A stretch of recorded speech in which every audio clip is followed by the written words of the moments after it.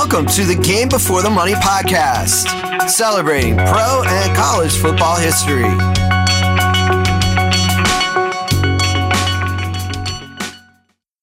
Hi, everyone. Welcome to the Game Before the Money podcast. I am author and oral historian Jackson Michael with you.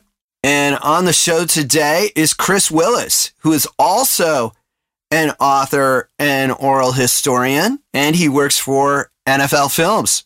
Now, guests on the Game Before the Money podcast are almost exclusively former players, coaches, and executives. But I wanted to have Chris Willis on. Like I said, he's an author and oral historian just like I am. And he has a new book out about Bronko Nagurski called Bronko, the legendary story of the NFL's greatest two-way fullback. And Bronko Nagurski's era is an era a little bit before what I get into most on this program. So it's great to have Chris on for that. And also he had guidance on the book from Tony Nagurski, Bronko Nagurski's son. And I got to meet Tony Nagurski totally by accident a few years ago at the Tucson Festival of Books. I was doing a book signing for the Game Before the Money. And he mentioned that his dad had played for the Chicago Bears way back when. And I said, you mean during Bulldog Turner's time? And he said, well, a little bit before then. And then he told me that he was Bronko Nagurski's son. That was a real surprise and a real treat to meet Tony Nagurski, son of Bronko Nagurski. And really excited that Chris Willis put all the effort into putting this great book together. Let's sit down and chat with Chris Willis. Now, you've got a new book about Bronko Nagurski out. Could you talk a little bit about that? Yeah, that came out in August. I got cooperation from the family. They sort of approached me after my Red Grange book. They were excited to maybe doing that type of project for Bronko Nagurski. Tony Nagurski, who's the son, who's the 80-year-old son of Bronko, was excited about trying to preserve his legacy and his history, and so I was able to do the project with them, interviewed the family, went through their library, their archives. He had some letters from George Hallis, so it made the book a little bit more interesting and different from any previous projects. So that was the one that just came out. Like I said, it just came out in August, so we're starting to get that out there to the readers and especially the football historians and fans that might want to read about one of the truly great early NFL players in Bronko Nagurski. Yeah, you talked about Bronko, you talked about Red Grange, and, those are guys they played really almost 100 years ago. What would interest current fans about them? Why is it important to preserve that legacy, do you think? Well, I think for any fan base or any type of growth, sometimes you have to learn where the game came from. I think some sports like boxing and especially baseball maybe do a little better job preserving their history or presenting it, especially in print form. The thing about football is a visual sport. Everybody wants to watch it, be at the game or watch it. They love highlights, so it is a little challenge to inform, fans or younger fans of the history of the game because they'd rather watch it. We don't have a lot of footage of Bronko Nagurski and Red Grange, but I think their stories matter. As big as the sport is today, it's the number one sport. Super Bowl is the number one sporting event. Where did the game come from? How did these athletes propel the game when it wasn't very popular? Especially in the 20s, 30s, and 40s, to what we see today. So I think that's important. To tell these stories. Like I said, as much as everybody knows about Jerry Rice and Joe Montana and Tom Brady, you can watch all their games, you can watch all their highlights, but for some of these early players, where do you find the information? So I think telling these stories, preserving the stories are important to show where the game came from and how it got started because, we're all the benefactors right now in watching it, or working or whatever. We love the game and, hey, this is how it got started, with these pioneers. Yeah, and especially, Bronko Nagurski, one of the bedrocks of the first generation of Chicago Bears. What's a story of his that really stands out in helping to build the Bears into what they are today? Well, Bronko was unlike Red. Red was a little more outgoing, had a little more, sort of personality that sort of gravitated to sports writers, where Bronko was more low key. He was more shy. So it was really his play on the field that sort of got the attention of sports writers and fans, especially in Chicago when the Bears, especially in the early 30s when they were at their height of monsters of the Midway and helping win NFL championships. So, and I think the other thing for Bronko that helped was because he was shy, he sort of had this Paul Bunyan-esque story or personality, so to speak, where it was more legend, because of his size. He was huge. He was 6'2", 35 pounds. He was just a huge man, especially at that time in the NFL, and he's playing fullback. He wasn't even playing, offensive line. He was playing fullback, and linebacker on defense. And so I think it was partly that, where he was this mythical player who just did these great things on the field, like he's a power runner, lead blocker for Red Grange and Beatty Feathers, who was the first running back to rush for 1,000 yards. And he was a devastating tackler on defense. So I think the combination of his size and sort of mythical, story and personality that led to his popularity during the time, and especially with Bears fans. Speaking of the legend of Bronko Nagurski, one of his most famous plays, it's interesting because he had so many great personal feats, but a lot of times, his greatest feats were helping his teammates, and alluding to right now the 1932 NFL championship game, really the first NFL championship when he threw the game-winning pass to Red Grange. Can you kind of tell us a little bit about that story and that play? I think the one thing that's really important for Bronco's career when you look at it is that he did play in some of these really famous games that sort of got the NFL started, especially with championship games.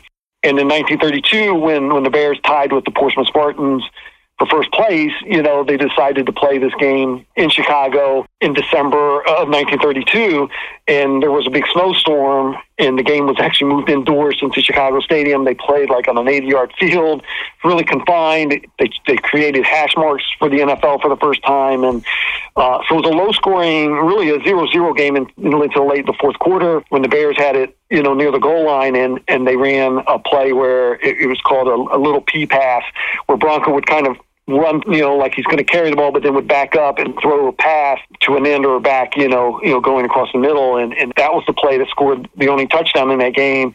Bronko threw it to Red Grange, and they got a safety later, and they won 9-0. And that sort of propelled the league, especially NFL owners, to say, hey, we need this type of game at the end of the season. So they ended up splitting the NFL into two divisions, and they created the NFL championship game, which the Bears won the next year, and Bronko threw 2 touchdowns in that game. Pretty much the same pass, where he would charge the lines, just stop and jump and throw a jump pass. And it was very hard to stop because a lot of times you need to respect the run, and you needed to tackle, big Bronko. But like you said, Bronko was unselfish. He would pass. He would lead block all the time. I mean, if you look at his career stats, I think he only scored 20-some touchdowns, 24 touchdowns rushing. And because a lot of times he's the lead blocker, for Grange or Beatty Feathers or Carl Brumball, some of the backs that they had. And he didn't care about the touchdowns. He just wanted to win. And, we've just only talked about his offensive feats, but his linebacking play got him a lot of accolades as well. Yeah, absolutely. I wish we had a little more footage. We only have a handful of games, from the 30s. And you could tell he's very active. He's always around the ball.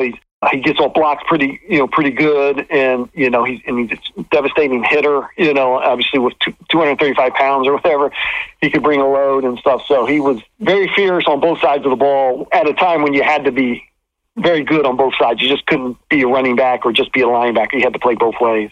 Yeah, the roster size was very limited, and it was a 60-minute game back then. Absolutely. I mean, that's one of the things about that era is it's so fascinating to see, how the league got started. This is how they did it. They would play for $100 a game, and they would have to play both ways, pretty much 60 minutes, and you had to be skillful. I remember reading quotes, especially like Sammy Ball saying, if you couldn't tackle, then you didn't play, or if you couldn't run the ball, you didn't play. Like, it didn't matter what your skill level was or whatever, or, hey, I could catch, but hey, if you couldn't tackle on defense, then you weren't going to play, just because you could catch or get open. So that was a unique time, especially for the NFL, those 60-minute players going both ways. You mentioned a little bit earlier that you had seen some film on Bronko Nagurski. Now, you'd like to chat a little bit about NFL films and your role there. You're the head researcher, I think it's listed as. Yeah, I'm the head archivist, is what the title, this is my 27th year here. So I run the research library, so I work with the producers on a daily basis. So any project that they get, say they're doing a football life show on Jerry Rice, then they'll come in here. We have a print material, we have books, magazines, programs, all kinds of stuff that they can grab to do research that's not online, or they want to shoot it for the show. And then we have our tapes, we have our footage that they need, they want to find and stuff like that. So that's what I do sort of on a daily basis. And then I check scripts and do a lot of other things, to help out with our different shows and programming. Now, do you get to watch a lot of the film then, a lot of the game film? Yeah, I mean, we have most of it still on film. Some of it's on tape, and then some of it's on our digitized system that you can just access from your desktop. So there's ways of being able. Yeah, so I've seen as much as I guess as an individual can, of our library. So over like I said, over 27 years worth. So over that time, we're all football fans. We all love it. We all have our great memories of the game and of games we watch. Is there a game that you've been able to see that isn't as well known in football history, or a play that when you think of it, it was when you saw it, it was like, oh my goodness, wow, that was incredible. Yeah, I think for the most part, it is going through the footage, mainly the 30s and 40s. We don't have that much of the 20s, but I think it's just me, because a lot of these players are just, you read in the newspaper and you read the recaps, the game recaps, or you hear or you read interview quotes, or history. But to see players like Bronko Nagurski or Red Grange or Mel Hine or Don Hudson, like you can read up on him, like, oh wow, everybody's telling me he's great, and Don Hudson, runs pass routes. But to actually see the footage and say, because we know of the modern game. I'm 52 years old, so I've seen Jerry Rice games, all his games. I can, I know how he runs routes and how he catches the ball and how dominant he was. Or somebody like Walter Payton or Emmitt Smith, like you've seen them, but some of these players. So I think that's, for me, it's impressive, because then it's like, hey, I know Mel Hine's great. Mel Hine made the 100th anniversary team. So what made him great? So you can see some of those footage, or same thing with Don Hudson. And you can see some of the skill level and some of the techniques that they use, and like, wow, that's what made him great. Because if you see them compared to some of the other guys on film, you can see the difference. When you watch ones from the 30s and 40s and you see Don Hudson and Mel Hine on film, you can see why they stood out. They're making a lot of plays. Athletically, they're so much more gifted than some of the other players. And you can see it's kind of like today. You see Justin Jefferson make a one-hand catch yesterday. It's just amazing. Well, there's not a lot of guys who can make that catch, even in an NFL. So for me, it's more being able to see these guys that you typically just read about more than be able to watch their footage. Yeah, wow, that just sounds amazing. And yeah, it is that film, like when you were talking, I was thinking of Aaron Donald, he's so much clearly better than the rest of his peers. And then to hear about some of these legends that we've read about our whole life, having that same kind of gap between, their skills and the median NFL player. That's great to hear. Yeah, absolutely. And you also talked a little bit about oral history, and you have an oral history book as well called Old Leather, and oral history is really what I'm into as far as NFL history. So I'd kind of like to get your take about, what the importance is of oral history, and especially with former football players. No, I think it's one of the most important things we especially as writers or historians, or authors, like, is to be able to find some of these people that either lived it, or played, and to get their viewpoints and their experiences. I mean, I think that's, I just, for me, I love the early years.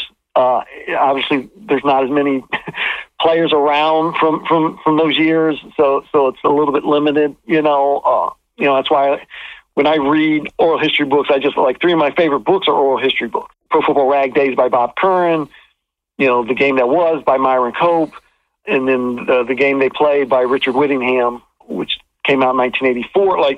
And he was able to interview like Don Hudson and Red Grange and Wellington Merritt. Like those stories, once somebody passes away, they go away. Some of my writing projects, I've gone and interviewed, family members, and that's the next best thing. You do Bronko Nagurski, and I can interview the son, but it just makes so much worth, more value and historical context when you can interview somebody. So interviews are always key in any project or any type of thing. Like I love using quotes. I can write it and explain it, but if somebody can say it, who lived it or were there or played in the specific game, we're talking about the indoor game in 1932. I just love to hear, even if it's a small quote to tell, you know what, the place smelled because it was played indoors and there was a circus there the week before. Like, it doesn't have to be some great quote or anything, but if somebody's there and they can tell you, how they felt or what they experienced, those go a long way in learning, about the experience, especially NFL history. Yeah, it gives you an extra dimension kind of to the game. You mentioned that the circus was played in that venue right before the NFL championship game, and that's just an added dimension to it, that and an added sensory experience that you can tap into. But it just makes the stories richer, or like you can find it like. It just makes the stories richer in learning the history, much richer if you can find those type of quotes and people talking about it. And your oral history book is called Old Leather? Yeah, it's Old Leather, an oral history of early pro football in Ohio when the NFL started from 1920 to 1935. So, and who were you able to interview for that? And what did you find out? Yeah, I mean, because there wasn't as many people living, so I was able to track down a couple of players who were living who played on NFL teams in Ohio. One was Glenn Presnell, who was living in Ironton, Ohio at the time. I was able to interview him before writing a book. And there was another player who's living named Nora Steverson, who was living in Arizona. He was actually the first college player from Arizona State to play in the NFL, and he played for the Cincinnati Reds football team, when they played in the NFL, very briefly. And he only played a handful of games, but he was still living. So I went out to Phoenix and interviewed him about his experience. So those were the remaining players. I was able to find archival interviews with Fritz Pollard, who played for the Akron Pros. So those were some of the players that I was able to find and use. So. Yeah, wow, that's great. A Fritz Pollard interview, I wouldn't even know that existed. Yeah, we NFL Films interviewed him in 1976, so we had that.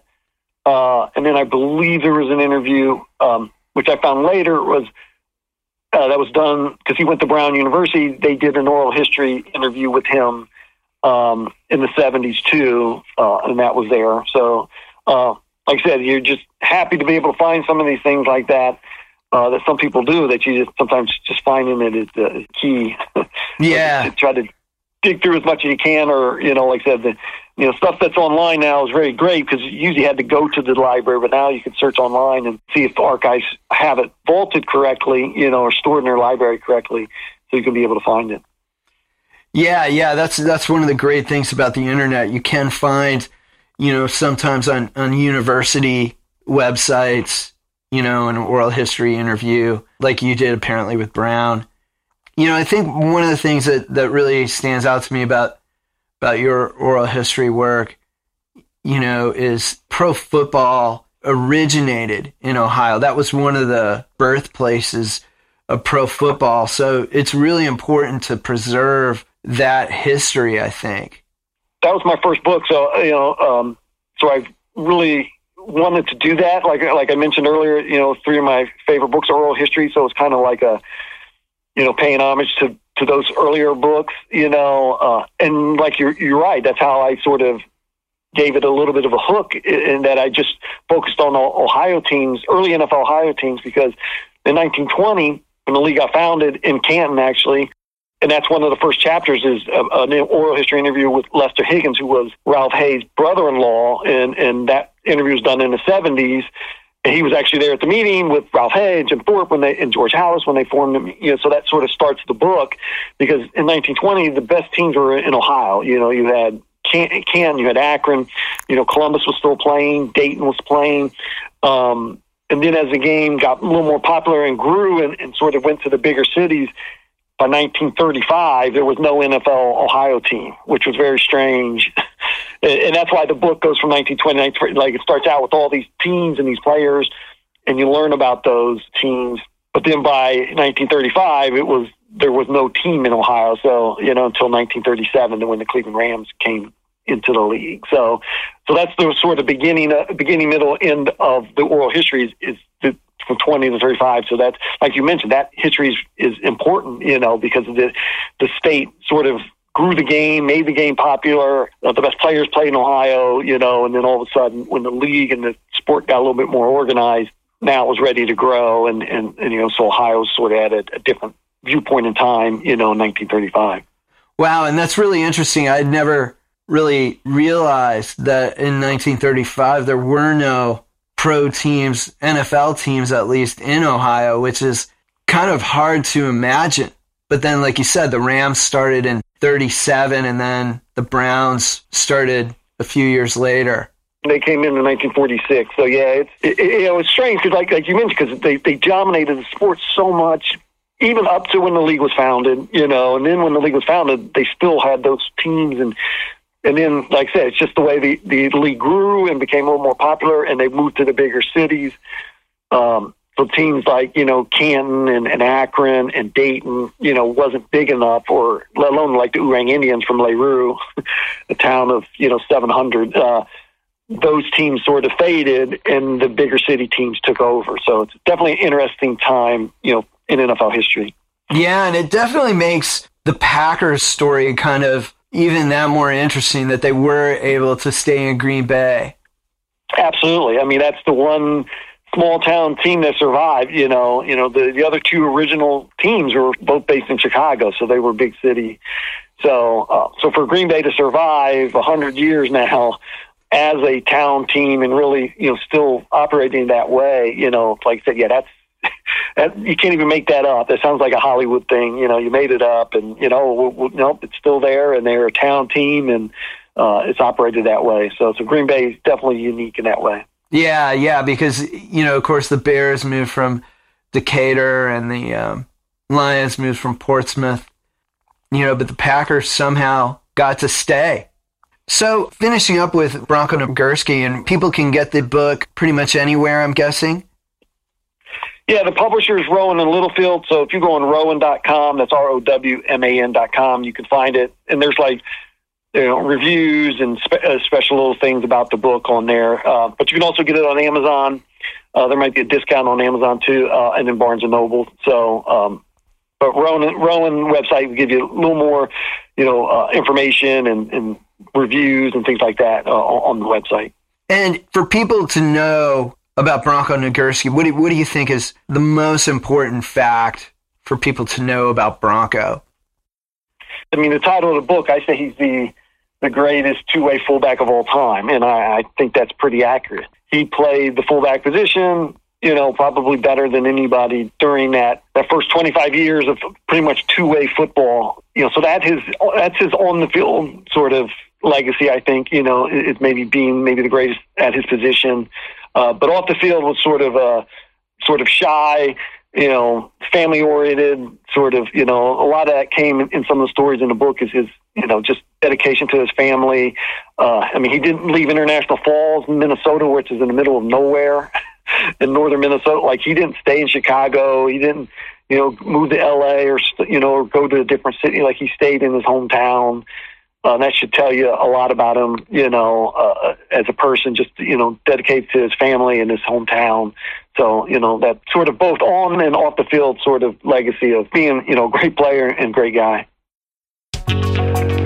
Thank you for listening to this episode of the Game Before the Money podcast. Be sure to visit thegamebeforethemoney.com. Thegamebeforethemoney.com features great football history articles. Transcriptions of some podcast episodes can also be found at thegamebeforethemoney.com and are powered by our transcription partner Sonix, spelled Sonix. Visit sonix.ai to learn more about their transcription services.